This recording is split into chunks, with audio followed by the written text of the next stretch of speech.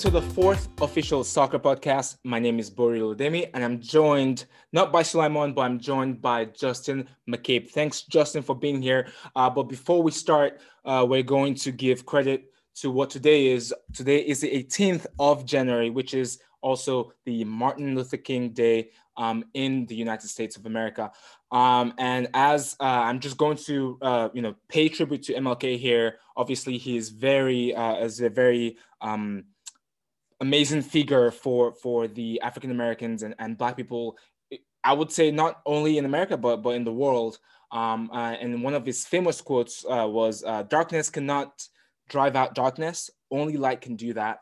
Hate cannot drive out hate. Only love can do that." And I picked this one because this also applies in the world of football, especially with all the Black Lives Matter movements, especially last summer and last year, and usually throughout the years. And I think this quote resonates well with the situation we're in right now, especially in America and also in the world of football. So happy MLK Day to everyone. But let's start on our main topics. Today, we'll be talking some Liverpool versus United. We'll also be talking about Arsenal because, Justin's on the podcast. And we are excited to talk about the Derby d'Italia, which is the Juventus versus Inter Milan game that was a firecracker last weekend. And we'll also talk about the Derby della Capitale, which is the Rome Derby, Roma versus Lazio. And I'll be giving my thoughts on that game. And finally, I'll be giving the mid-season review of Serie A. 18 games have been played. Technically, there's one more left, but Milan are crowned champions or winter champions of the Serie A. But Justin, let's just start out with Liverpool and United. And what a game. It was so intense. Not really, I'm joking actually, because I thought it was actually a very boring game. Justin, I would like to ask you what your takeaways and your view of the game was. Yeah, agreed. Not the most thrilling of competitions, unfortunately, given the storied history of this rivalry and of this matchup. Liverpool, in recent memory, has been the dominant team, the team in the ascendancy, obviously under Jurgen Klopp. But they did not look like it to me in this recent outing over the weekend. 0-0, no goals, not any particularly any goal threats either, especially from the Liverpool side. Man United had a few great opportunities in the second half, which due to some great keeping from Alisson, that he was able to keep the clean sheet for Liverpool. But I would describe my experience of watching this match as frustrating, first and foremost. Liverpool had a lot of great build-up play. And then when they got into the final third, it just there was that final ball, that killer ball that, again, speaking in recent memory, in the past couple of seasons, that Klopp's Liverpool has been known for, just whipping crosses in, threading through balls into Salah or Mane, Firmino holding up play and then laying it off. None of that was coming off. There was that final ball just wasn't there, and it just kept on happening again and again and again.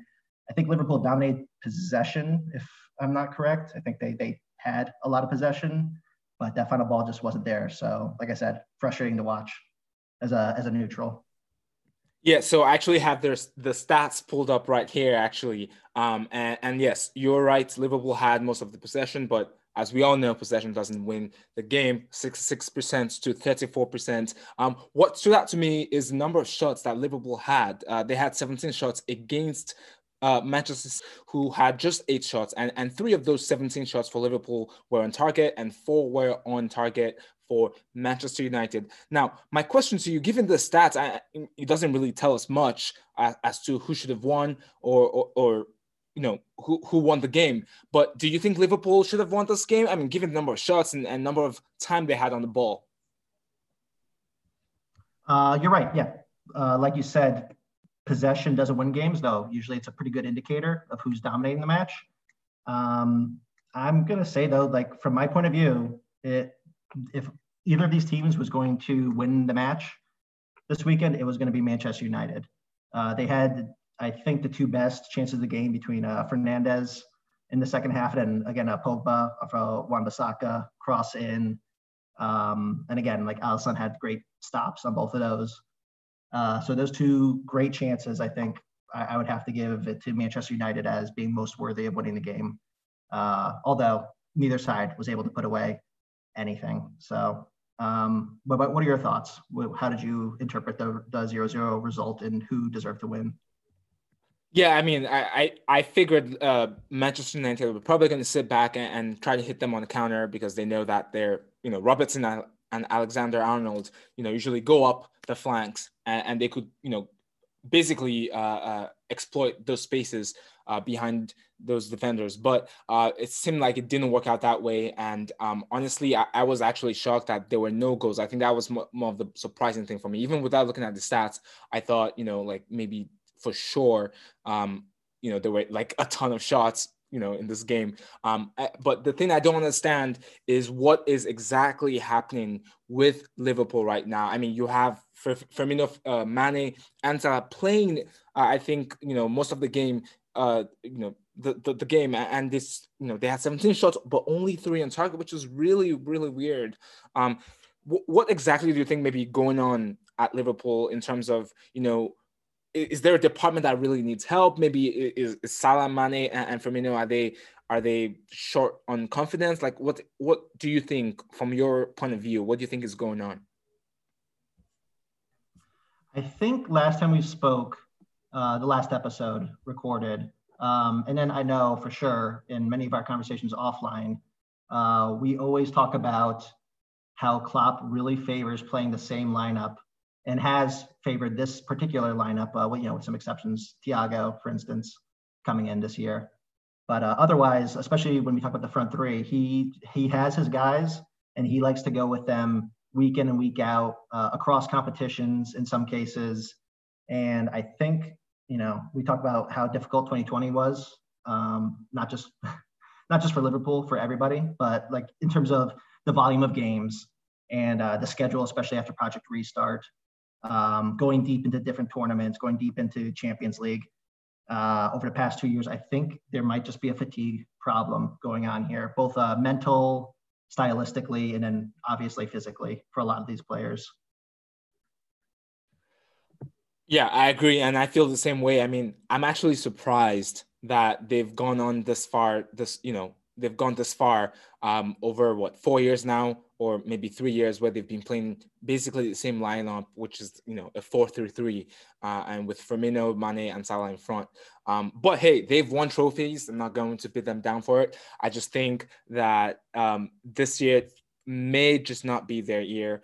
And it's looking scary for them right now, especially with other teams catching up to them. But let's shift focus and let's not talk and lambast Liverpool. There was the other team that probably should have won this game, from your point of view. But we've seen Manchester United not lose so many games in the last 10 games or so.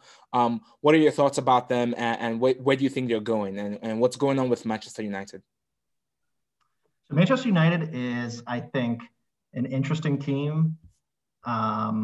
Obviously, as an Arsenal fan, I always am loath to give praise, but I have to give praise because I can't deny what my eyes are telling me when I see them on the field. Sometimes they have their ups and downs. They're not the most exciting team to watch oftentimes, I feel. But what I see when I look at them statistically, particularly very interesting in the calendar year of 2020, Manchester United kind of rank up there, right up there with Manchester City and with Liverpool, statistically speaking. They are third in points earned in calendar year 2020, third in goals scored, I think third in matches won. They are like right behind the two heavy hitters. So that kind of leads me to believe, and I think there's some statistic I saw during the game yesterday about like they haven't lost an away match in the Premier League since, early in 2020, I think it was. Sometime before Project Restart, I think, before everything shut down for COVID. So I think Manchester United are actually sneaky good and are making a very good case for being in contention for, top 4 finish, obviously. And then, I don't want to get too ahead of myself, but maybe more. Well, I was gonna actually ask you what your given what you know now, and I think we're basically at halfway point in the EPL, what your top four were. But before we do that, let's I want to quickly talk about Arsenal because I can't not talk about Arsenal. Well, not because you're a fan of Arsenal, but just because I believe last time we talked about Arsenal, they were woeful and they were horrible, to be quite frank. But it seems like things are changing. I mean, I think they won today against Newcastle. I don't know how they did the last game, but I think they either tied. But the last few games have been tremendous and they've been great. What are your thoughts on I want to understand what's changed in Arsenal since we last talked, and who's responsible for the wins you've been having? Because I don't think Aubameyang's been doing well. I know he scored, I think, 2 goals today, but what's the catalyst for Arsenal, and what's been responsible for what's going on with Arsenal lately? Glad you asked this question. This is going to be a 2-hour episode, right? I can talk about Arsenal for the next 45 minutes, or give or take. No, no. We definitely don't want this to become the Arsenal Fan TV podcast. Okay. Okay. I'll keep it brief. I think what's changed with them is the injection of some exciting youth, and I think Arteta, there's a little bit of a reactionary, with how bad Arsenal was doing early this year. I mean, pretty much the entirety of the 2020-2021 season up until the past couple of weeks.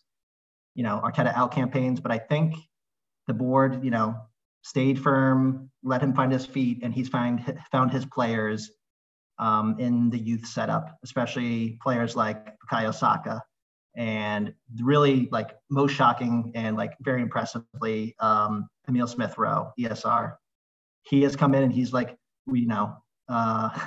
famously, Arsenal doesn't have any number 10 players. Ozil, probably worth mentioning very briefly on his way out, but he's been, not been even in the running for being in the squad for a long time now. And ESR, Emile Smith Rowe, has come in and like really injected a lot of life into the midfield of Arsenal, and that's been, I think, huge. Likewise has been Kieran Tierney, who is like, I feel like, you can't play, you can't pick a lineup without him at this point. He's so integral to the way Arteta has Arsenal playing. Yeah, and kudos to him. I mean, we have to give him the credit too. And I think you're right. It's, Saka, especially stands for me on Arsenal. He's been tremendous, not playing right wing instead of right back or right wing back, which I think was an odd position for him. But before we move on to the Serie A, I want to just get your view of what you think will happen with top four. And it looks very congested there. I think they're like between the top seven there, it's like 5 points between them.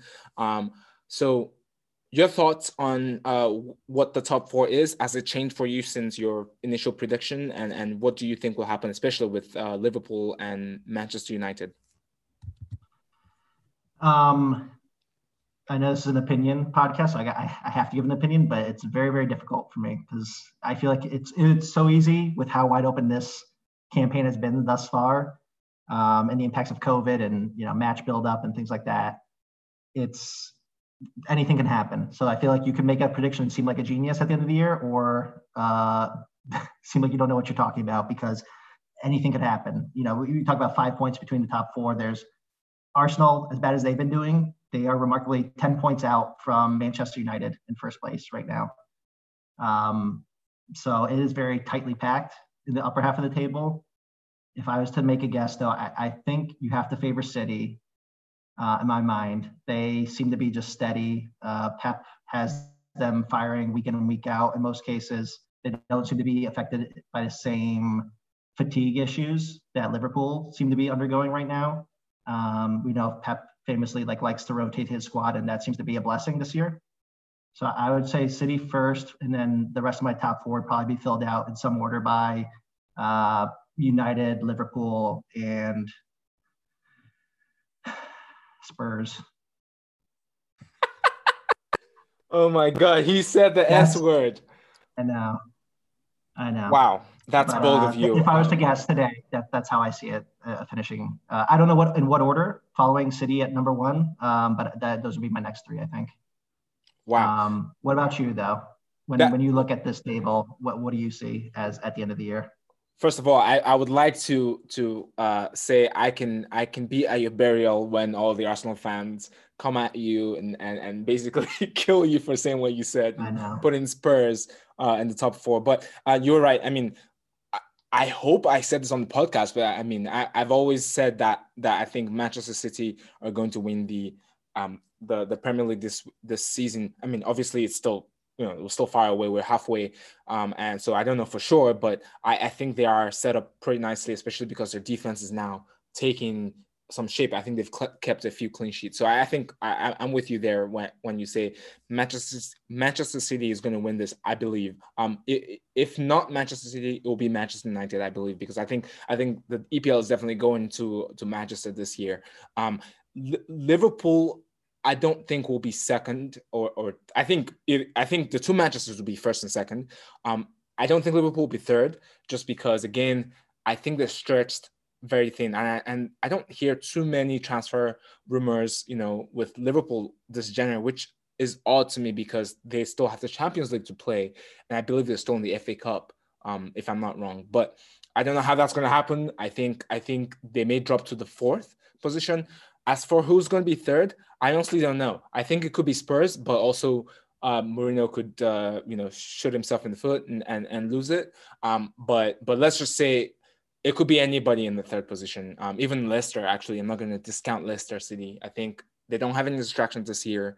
I think they could be third. But I think Liverpool are just going to barely make it, personally, because I don't know. They're short of confidence now, and they may not make it to the EPL crown.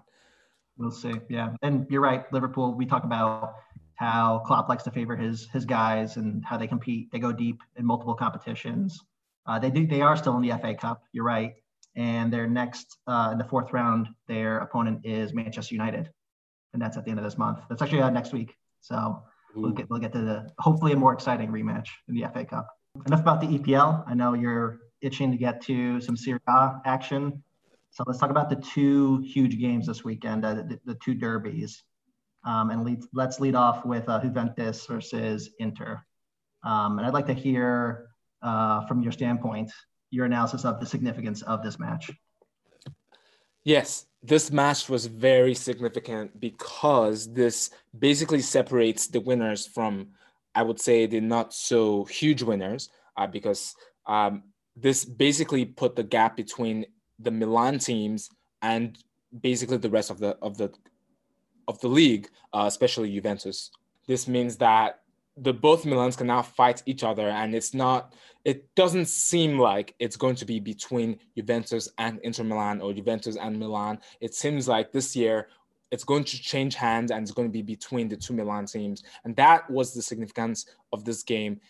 Those are some great points. Yeah, looking at the table, you have your guys, you have Milan sitting first at 43 points, Inter at 40 points, and then the rest of the pack really 6 points behind at the halfway point of the season. So that's a great point. Talking about tactically, about how this game was played, I think maybe we're in agreement. Inter seemed to be the dominant side. When you watch Juventus this season, they don't look threatening. Okay, you can tell that there's a problem in the midfield, especially because it seems like when you overload the midfield against Juventus, people are able to control the game against them. Obviously, their striking force is, I think, one of the best in the league because they have Dybala, they have Chiesa, they have Juventus, and off the bench they have Bernardeschi and they have Kulusevski that can come in as replacements for the forward. So the forward department is great. The defense is not so hot. De Ligt was out for a while, so they suffered there. He was also out in the Derby d'Italia, so that really hurt them, I believe. But that doesn't mean anything to me because if you saw the way Inter Milan played against Juve, Inter played like they wanted it more. And even though Juve did want it because they wanted to assert their dominance in Serie A, they couldn't because they didn't have the lungs that Inter Milan had. And that's the problem. And that's what people are failing to see, that Juve, yes, they look like they're winning. They beat Milan. They beat teams that they should be beating, but they are not organized well. And I think a lot of it has come down to Pirlo. And I know we understand that Pirlo didn't have any. He just literally got his coaching license a few days before he was made coach of Juve. So I guess it's an easy target. People may say I'm targeting something that's very obvious and easy, but if you really think about it, the decisions he's making, to me, does not make, it's hurting the team. For example, we see that McKennie is a player that is replacing Matuidi, really, because Matuidi used to fill the gap that Ronaldo left, because Ronaldo doesn't defend. He defended in this game, but Ronaldo doesn't really defend. He's supposed to be a striking force, and Matuidi is supposed to be playing his defensive role and Ronaldo's defensive role. And that's what McKennie was bought for. And for some reason, he didn't play him in this game. I don't understand the point of that. You know that Inter Milan are very good in the midfield because they play 5 midfielders. So I think Juve are shooting themselves in the foot, especially with Pirlo, and I don't see how they're going to do well this season with Pirlo as coach. That's a lot to digest. And you actually covered a few points that I wanted to get to. So I'm wondering if we can go a little bit more in depth by going kind of through the TikTok of this match that happened this weekend.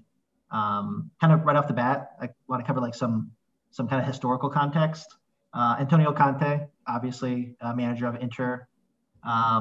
He was also the manager of the invincible, unbeaten 2011-2012 Juventus side. He had a great amount of success at Juventus, kind of oversaw their revitalization in the early 2010s.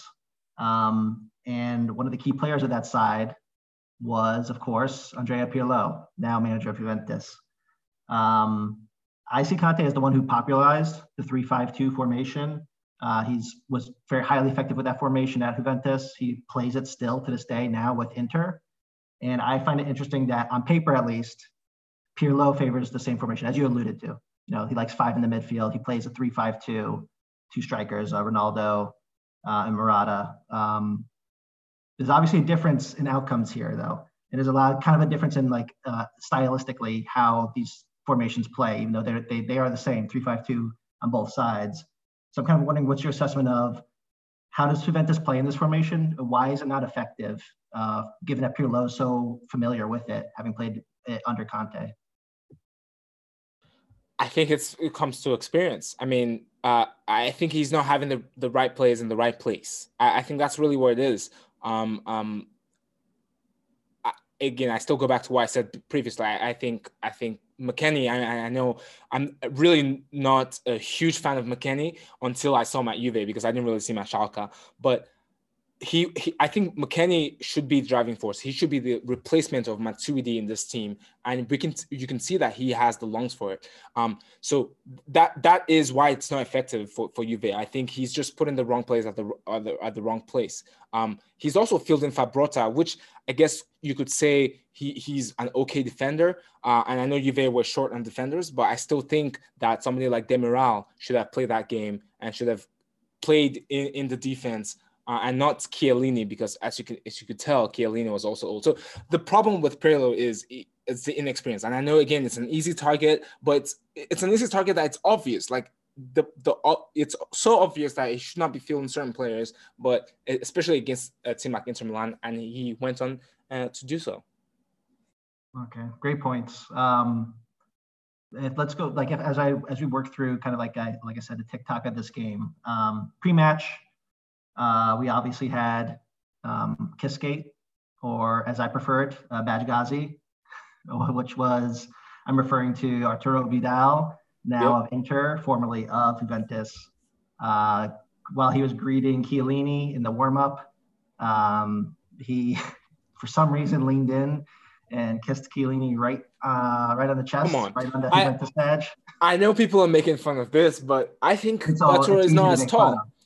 Well, he's not as tall as Chiellini, so and in Italy you kiss people to greet them. So he didn't want to have him stoop so low, so he had to kiss the crest. No, I'm kidding.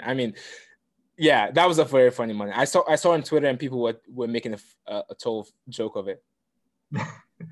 Yeah, there's, I think, mostly lighthearted jokes. Some people I was getting like offended. I think offended Inter fans maybe getting a little worked up, but Vidal put that all to rest because he, of course, in the 12th minute, put away the first goal of the game with a great cross from Barea, and he beats Danilo to the ball. Thoughts on the goal?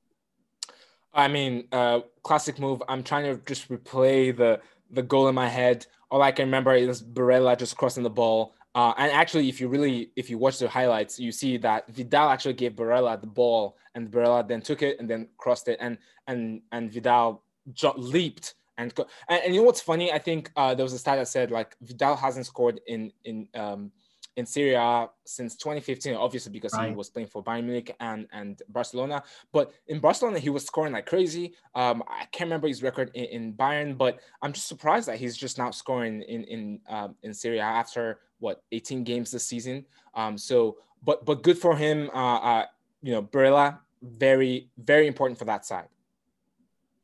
Yeah, it was a great ball from Barella, but let's fast forward to the second goal. And speaking of great balls in, how about that pass to unlock the second goal from Bastoni? My question to you, I'm going to spin back the question to you. Was that a genuine pass or was that a fluke? I had the same thought. I haven't seen a lot of analysis about this. So Bastoni, you can see he kind of falls down while he's hitting the ball. If I was to give my honest assessment, I think he's trying to just, boot the ball, get the ball up. There's, the entire game, there's like huge gaps in the lines. And we can talk about that for Juventus between their midfield and their defensive lines. So I think he's just booting the ball up, maybe like towards Lukaku, just like, upfield. And he slips, falls, and just happens to hit it so sweetly, thread it right between Juventus's defense. And yeah, it was a perfect pass. And that was ball into Barella, correct? Yes, that was to Barella. Yes, I think. But I mean, here's the thing. I'm struggling with trying to give Inter Milan credit here versus telling the truth. But I would say this. I mean, yes, it looks like a sweet ball. I think I also agree with you. I don't think it was intentional in the sense that he was trying to actually give that through pass to Barella. So I think he was just trying to just put the ball so that Lukaku can just hold the ball and pass it on to whoever is running ahead of him. But apart, like, let's not take credit away from Bastoni. It was a great pass, and at the end, it was also a great goal by Yeah, Barella. true. It was a great finish. Great, no matter how it happened, it was a beautiful pass in. And then, yeah, you're right. Barella put it away beautifully as well. So I think, like you said, you kind of already have given a preview of your thoughts about Pirlo. We've mentioned, this formation is not working. The personnel that he's putting in, leaving McKennie out, this is a mistake in your view. I mentioned we watched this game, and even though they're playing the same formation, there's a difference in result, a difference in organization in terms of like communication. I like I said, I had to go back. I could not help but notice like the space between the lines for Juventus, which Inter exploited a couple of times. So, if, in your opinion, a lot of this comes down to Pirlo, how much pressure do you see on him? And how short of a leash do you think he's working with now at this point where, it's a serious risk of Juventus not getting any silverware this year, possibly first time in a long time? Yeah, I think you're right. I think that's a possibility this season where they don't get any trophy this season. But I don't know. To be honest, I don't know what's going on because if you really like, I believe they're still paying Sarri's salary. I believe. I think they're short on money. They pay. I think Ronaldo earns like 35 million every year, so they are short on cash. So I don't think they can really afford a coach, like a coach that they will have to basically sign a long-term contract with, or maybe a 2-year contract with, and like I don't think they can afford it, and that's why I think they went with Pirlo in the beginning. But that said, I think if it's come to a point where they're slipping down the table, obviously they will have to get rid of him and probably bring Allegri or somebody more experienced back, because they have to qualify for the Champions League. I don't see a situation where they won't qualify for the Champions League, even if Pirlo is there, but you just never know because things could go really bad. And I think the other catalyst could be also the Champions League coming up February 16th. I think is the first time it's coming back. If they get out of that, of the round of 16, then I think that could also be another catalyst. But I think in terms of pressure, I think Pirlo is fine and okay. But hey, we have the Super Coppa coming up between Juve and Napoli. Everything could get wiped if he wins that trophy. But that would be a good thing for Serie A fans that are not Juve fans, because it means that a not so good coach will end up still be in charge of Juve. Yeah, that's a good way to look at it. If you're not a neutral. Yeah. Right? If you have a vested interest, that's a good point. Yes. You're right. Yep. Juventus play next in Champions League. They have Porto. You got to think that they're favored there. So we'll see. And Supercoppa, maybe Pirlo can turn it around. But I think we should move on to the other derby this weekend, the Derby della Capitale between Roma and Lazio. And I'd like to know your thoughts on the significance of this match. Yes. So it's going to be short and quick and easy. The significance of this game is because Roma are also seen as an underdog for the Scudetto, the Serie A championship, because people really think, like you said, Manchester United are the low-key, like they're low-key winning and doing all these amazing things. Roma were really low-key winning games and putting all this work in shifts, even with a star man Zaniolo out. So the reason why this is significant is because this pushes Roma out of the running. And like you said, I think you said there are 6 points between us and Roma. So that kind of gives us time to be able to maybe slack off a little bit and still be ahead of Roma. So that's why this is very important. But also the Rome Derby has gone as far back as, before probably our parents and grandparents were born. So obviously this is always is one of the biggest derby in the Serie A in Italy. And it was very amazing to see that Lazio won it, even though Lazio has not done very well this season. And for me, the standout player was Lazzari. It's a player that people don't really talk much about, but his speed and pace was the one that caused a lot of mistakes that Roma made that led to a lot of the goals that they conceded. But shout out to them. Not going to make it seem like they won by mistake, but they put in the shift and they won, and that was to me that was a very interesting game to watch. All right, we should probably make mention of the other team that's in the current top four of Serie A at the midpoint, which is Napoli, and they ran riot over Fiorentina 6-0 on Saturday. Your thoughts on this game, and in particular, your thoughts on Insigne, who is having a hell of a season and played one great game.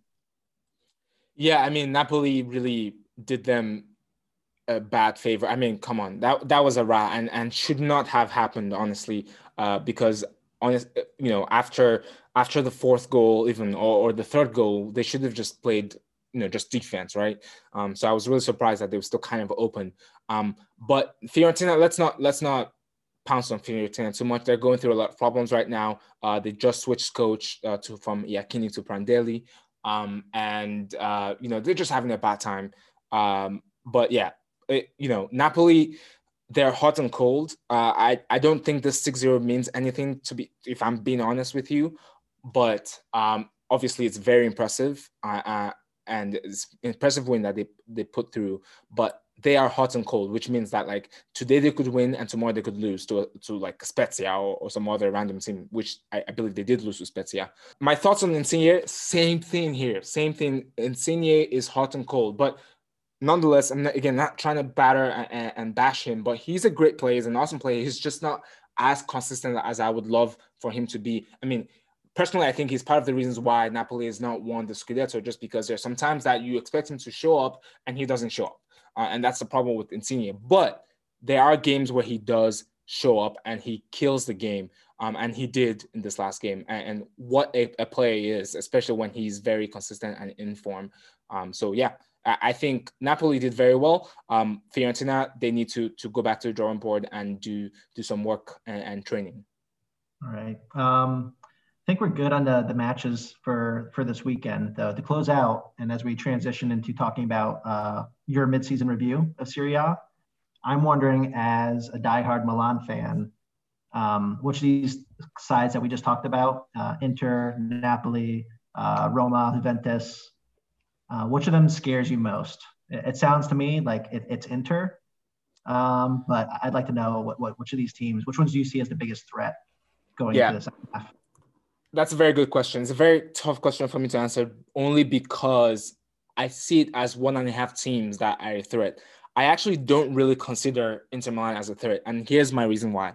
Okay, you take Lukaku out of this team, you take Barella out of this team is done. They are done. I mean, all it takes is for them to be just out for a few games, and that team cannot find a source of goal. I can prove this by when Fiorentina played Inter Milan in the Coppa Italia on Wednesday, where they basically had to depend on Lukaku to score a last-minute winner to win the round against Fiorentina. And it just shows you that they are very dependent on Lukaku to win. So if something bad happens to Lukaku, maybe he gets an injury or some muscle injury, or maybe he gets COVID, then suddenly, like, I don't know where they're going to find the goals. Alexis Sanchez is not doing so well in terms of goals.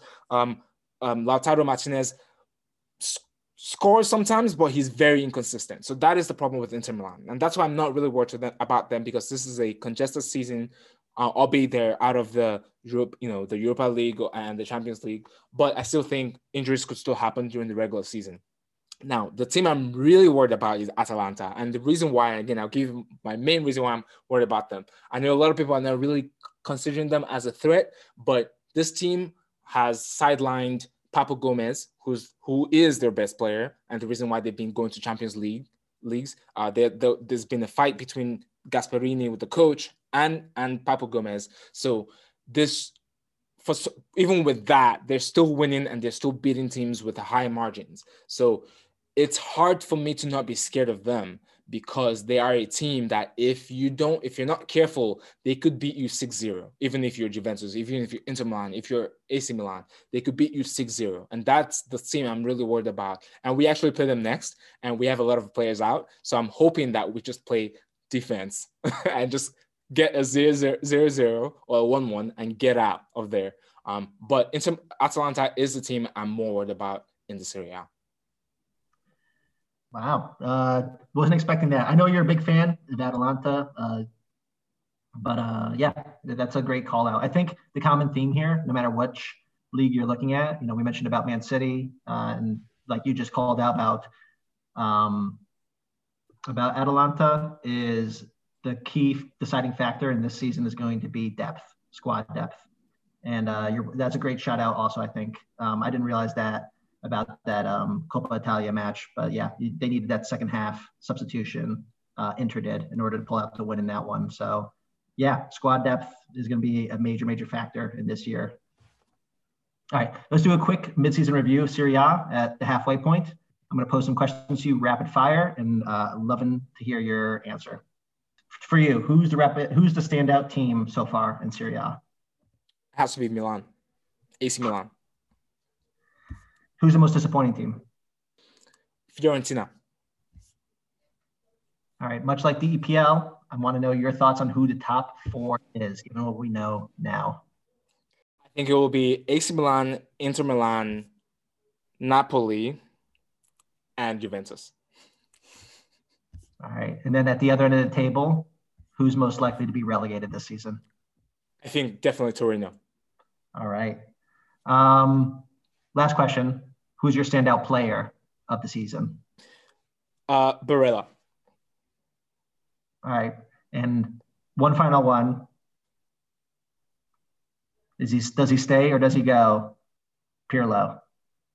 Are you saying, do I want him to stay, or are you saying like are they going to fire him by the? I know your thoughts. You've already expressed that you would love for him to stay. As long as they keep on going as they are for Juventus. But what do you think the board will do? Will they keep him given their financial situation, or is it going to get so bad for them that he's going to have to go? I think he will go. Whoa. Okay. Yeah, it's unknowable at this point. That's a bold prediction, but I put you on the spot, and yeah, I can see it too.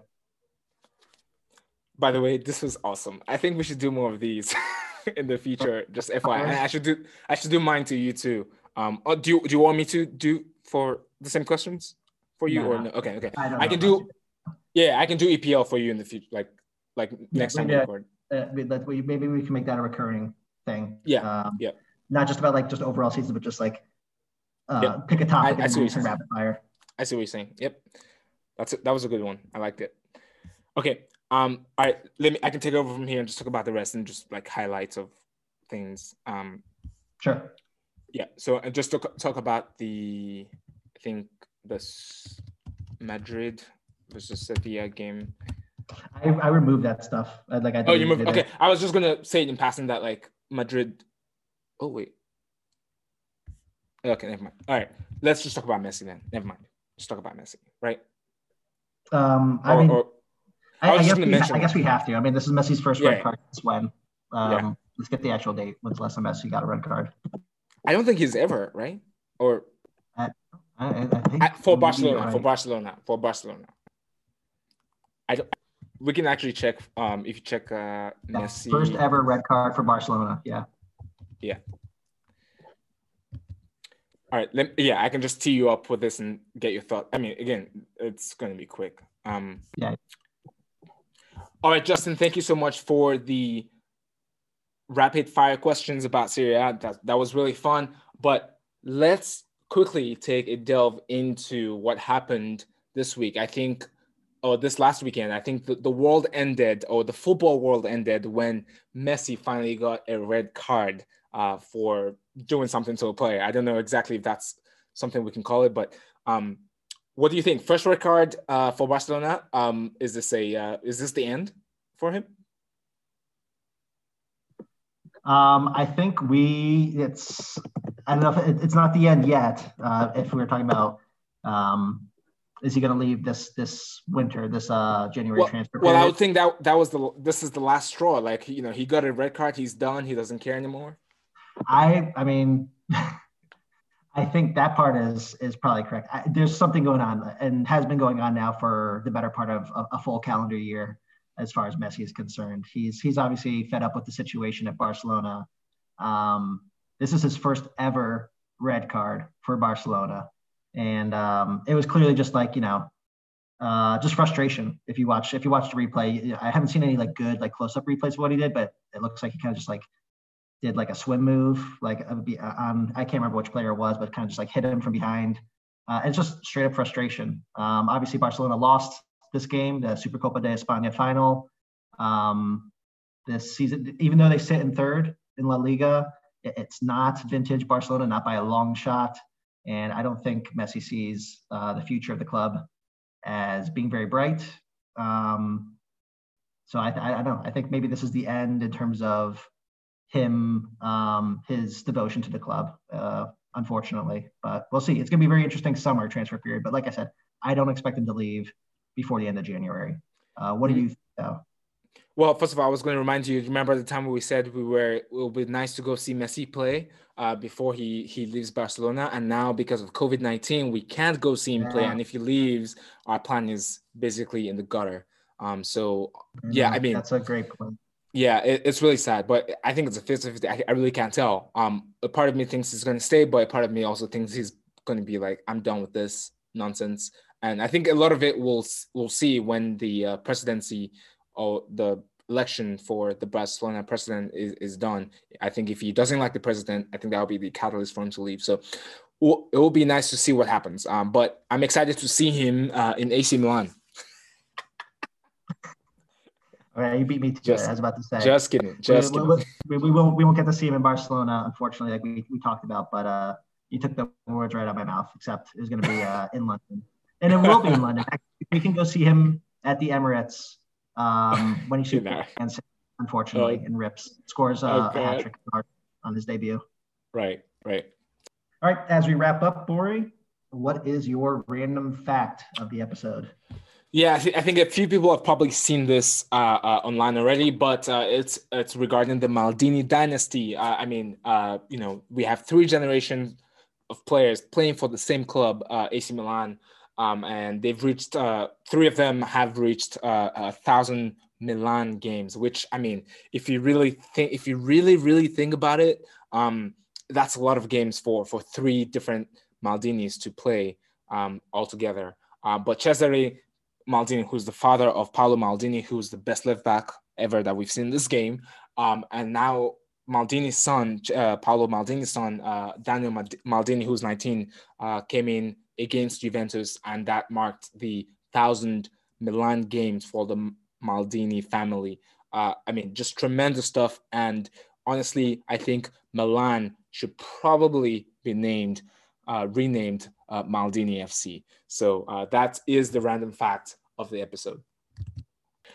But that's all we have today. Thank you so much, Justin, for stepping in again for Sulaiman and talking about Arsenal and how great they are. And thank you to our listeners for listening to the 4th official soccer podcast. As usual, you can find us on Twitter, and also we'll be on all podcast platforms like Spotify, iTunes, and Android Podcast. Thank you so much, and we hope to talk to you soon.